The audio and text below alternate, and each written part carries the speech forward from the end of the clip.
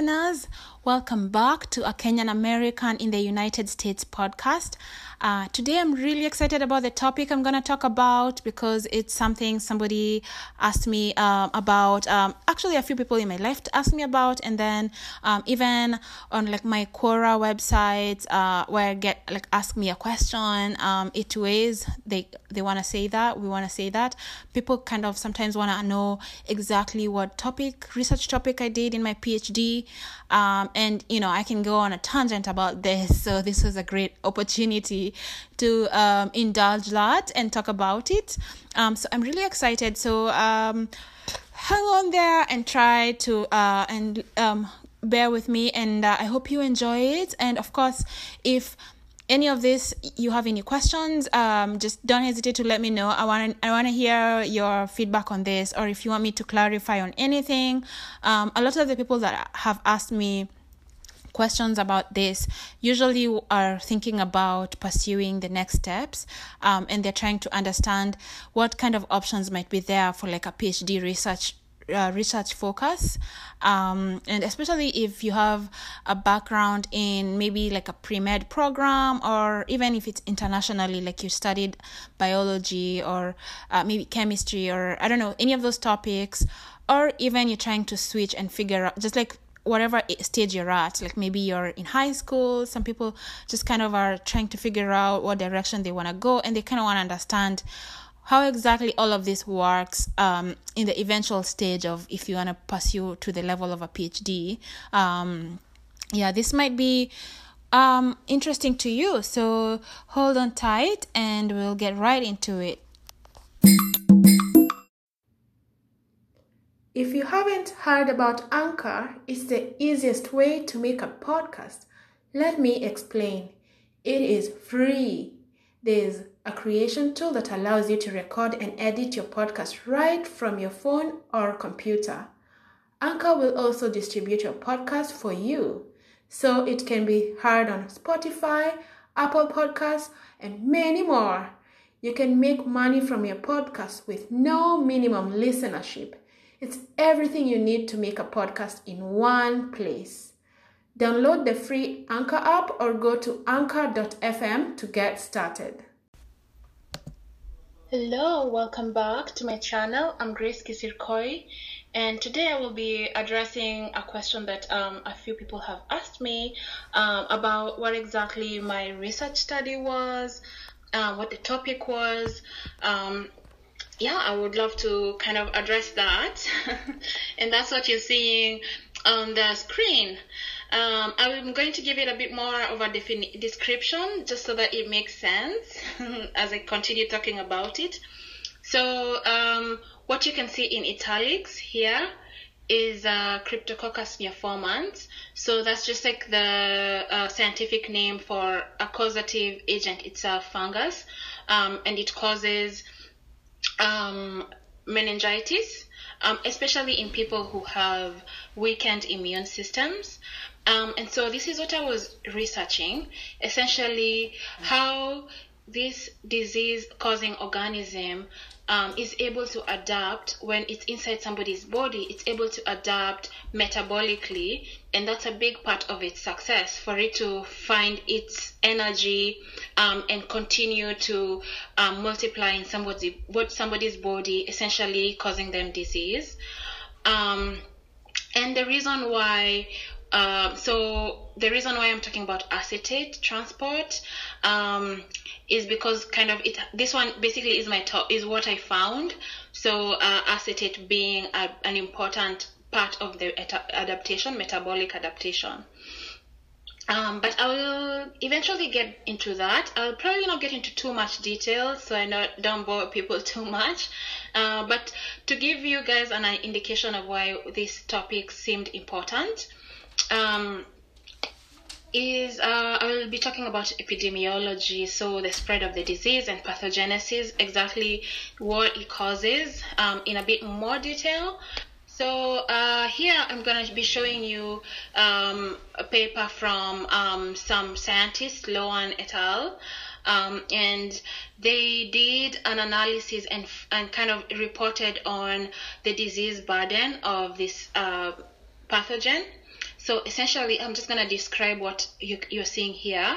So on the y-axis where I'm pointing at, that's the number of the disease burden, estimated cases per year in thousands.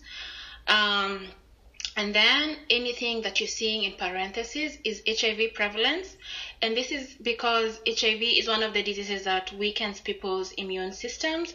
And this disease is considered opportunistic, so which means that it is more of an issue when people have a weakened immune system.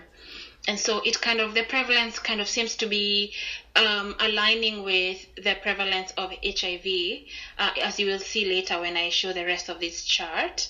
And then the numbers, so whatever is in the dark column are the actual estimated cases of the disease, Cryptococcus neoformans, and the lighter column is the deaths resulting from the disease. So in sub-Saharan Africa alone, there's over 700,000 cases annually. Out of those, over 500,000 people die from the disease, and 22.5 million overall have HIV. And then you'll see the prevalence is much less elsewhere. So like in Southeast Asia, it's about 4 million overall prevalence of HIV, and less than 100, around a little bit over 100,000 cases, and much less than that in terms of death, which is still a lot of people dying from the disease, even though it's significantly much less than in sub-Saharan Africa. That's still a lot of people suffering from the disease. And then the numbers decrease in Latin America, Europe and Central Asia, North America and the Caribbean, East Asia, and even in the Middle Eastern countries, North Africa and the Middle Eastern countries is much less as well. And so to give you an idea of exactly what this disease, how it affects people internally, like physiologically, I'll be talking about like the actual pathogenesis of it. And so this is going to be another paper. I love this illustration from Future Microbiology. And so basically cryptococci, it's like the spores or dry cryptococci are pretty ubiquitous in the environment. And so people typically just inhale them and then they go into your lungs.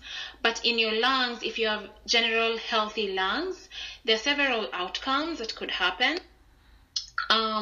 So what I'm pointing at here, that's the cryptococcus cell that is inside your lung. So you can have macrophages, which are immune cells that could kind of engulf it, and they could either destroy it, or several macrophages could surround the bigger ones and actually contain them.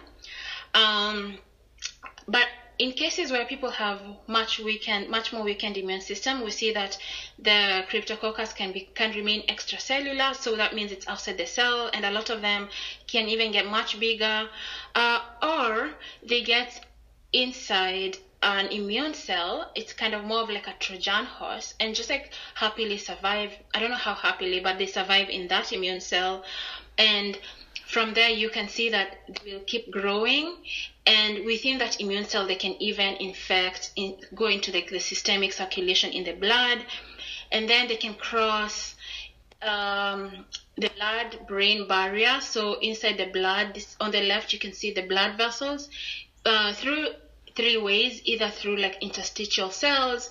I'm not going to go into too much detail, but they can actually cross into the brain. As you can see the boxes here, I researched exactly, I read from different papers, people have already researched this, what the pH is in different parts of the body, levels of glucose overall, how it varies, and that's what I found for brain, pH of about 7.3, and levels of glucose could range between 0.1 to 0.2. And then in just like blood circulation, pH is about 7.4, and levels of glucose could be about 0.1%. But in the lungs, the environment is has a lot less nutrients. And so what I'm talking about as equivalent to, this is a yeast nitrogen broth. It's just a a broth that we make in the lab that is indicative of it's like a very strict diet that doesn't have very much food. So glucose is usually preferred by microorganisms. It's like the preferred source. It's the easiest for them to break down energetically. Debatably, in terms of what it costs them energy-wise. I'm talking about ATP, probably I could go into detail, but if you want, you can always let me know. I'm happy to go into a bit more detail to explain why I say that. But beyond that, once it crosses the blood-brain barrier, it's usually a pretty bad outcome, and the prognosis can be it could be fatal actually once it crosses into the brain, and then it actually enters the central nervous system, and that is usually a really bad outcome, and that's what actually results in fungal meningitis caused by this disease. And so that's why we thought that this was actually a really important topic to research. And I felt connected to this topic because, like I showed in the previous slide where I was talking about the prevalence, it's pretty common. It's one of the most affected areas is sub-Saharan Africa, and I'm from Kenya. So I was very touched to see that an American institution could offer me a position to actually research this in depth. And so I'll give a bit more of an idea of what I was asking, the questions I was asking from a genetic standpoint. And again, we used a lot of people who had already done some research, like preliminary research in mice. And they used, so generally like the genetic transcript. So like what I mean by this is when you eat something, for example, you eat something that has glucose, sugar, for example, one of the sugars, glucose is one of the sugars. When you're in starvation mode, genetically your body doesn't need to make enzymes to digest that, but as soon as you eat it, then your body gets signals to start to make enzymes, and you start to genetically create copies of the code that will help you make the enzyme. The enzyme will be a protein usually, essentially. And so in that same logic, kind of like during infection, after 8 hours of infection, there was a very high transcription. So basically very high numbers of these genes are associated with metabolism of acetate. Especially the first three are the ones I kind of researched quite a bit on. And the first two transport acetate. And the reason that it's important to transport different carbon sources into a cell or out of a cell is during that metabolic adaptation, some cells cannot automatically so for example, if you think about it, you need your hand to transport food into your mouth. And then at the cellular level, cells need transporters to bring food into their bodies. And so it's too expensive for example, if you don't need your car, it's too expensive to just keep it on all the time. So cells usually just keep off anything they don't need until they have a trigger to switch it on and use it. And usually that is at the genetic level. Many other, it's a lot more complex.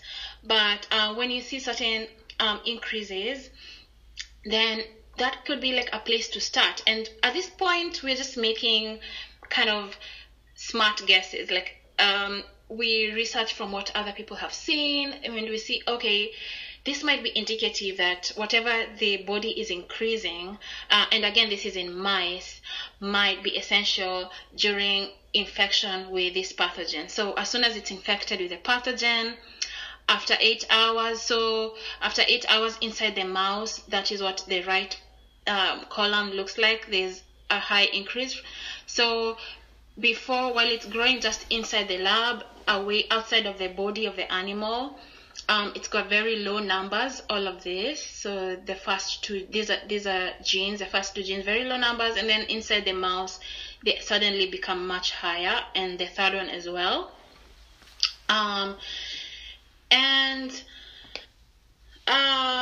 This is essentially the equation that shows how acetate is utilized.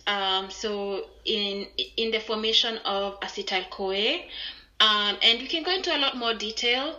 So using an energy source, ATP, and acetyl-CoA can go into cycles that generate energy for the cell. And so with that, I will go into, so it's like it's actually, another thing that we found is that acetate was actually the most abundant metabolite. When you find tissue, for example, like brain tissue, lung tissue, from infected animals, whatever these researchers actually found was that they found a lot of acetate as a byproduct inside these tissues, infected tissues. And so with that, I began to research exactly, I wanted to research exactly what kind of these genes were.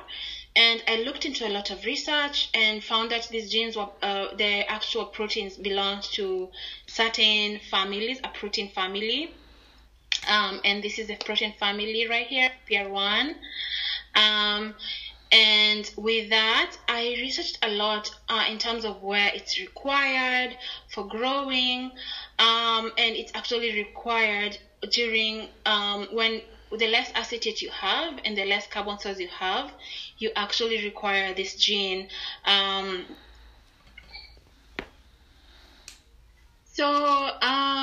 To give a bit more of a background on how I researched this,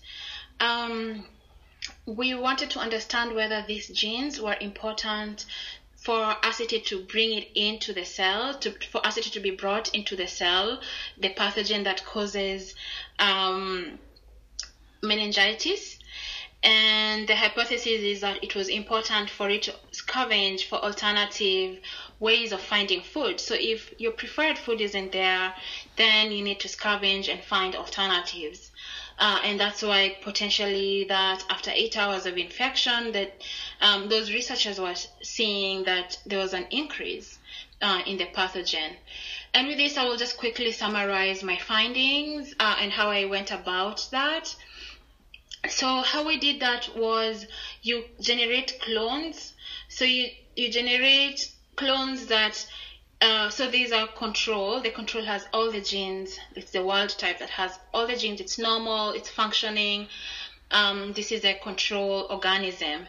And then you create knockouts. So this just means that you remove one gene at a time. And to think about it is, for example, you meet an alien, and the alien somehow is destroying, like it's causing apocalyptic damage to, members of a certain galaxy. And then you're a scientist and you need to figure out how to take out this alien and protect yourself and your family. And so this is kind of what our thought process was. We don't really know exactly how to approach this, how to control this disease. As effectively as we would like. And so the way we do it is we compare, so we think that these certain genes are important, and you compare, you eliminate one gene genetically and see if the organism still functions. So for example, in the example of the alien that's causing apocalyptic damage, you think, wow, okay, this alien has a weird shape, so I'm going to try and remove this appendage that looks like a hand and see if it can survive without it. So that one appendage might be one gene that seems important. And then you put that organism that is now probably, you hope it's in a way has been it's attenuated, it's been weakened, then you put it in a situation where it should cause disease, and compare with a fully functional one and see if it's been reduced. Same then you do for the other gene, you remove that gene. So scientists do that, and then you put it in a situation where it could cause infection and see whether, and compare it to the wild type. And then you can even remove duplicate ones and see if there's an interaction or what happens. And I actually found a major impact, especially when both of them are reduced. When one of them is reduced, there's the first one, ADY2, there is a decline in ability to bring in acetate. So it affects the ability to metabolize and adapt to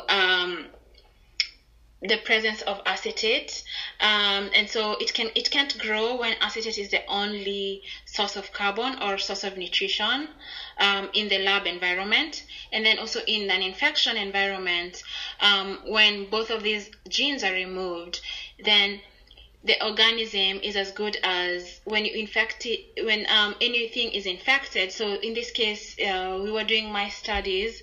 The mice that were infected with that, the one that didn't have both genes, they fared pretty much as well as the ones that were not infected at all. And that was a big highlight of my finding. And so I don't bore anyone too much, I'm going to stop there. And if you have any questions, you want any more clarification, of course, I would love to discuss any aspect of that. If you want me to clarify deeply on any particular aspect of that, just let me know. All right, thank you.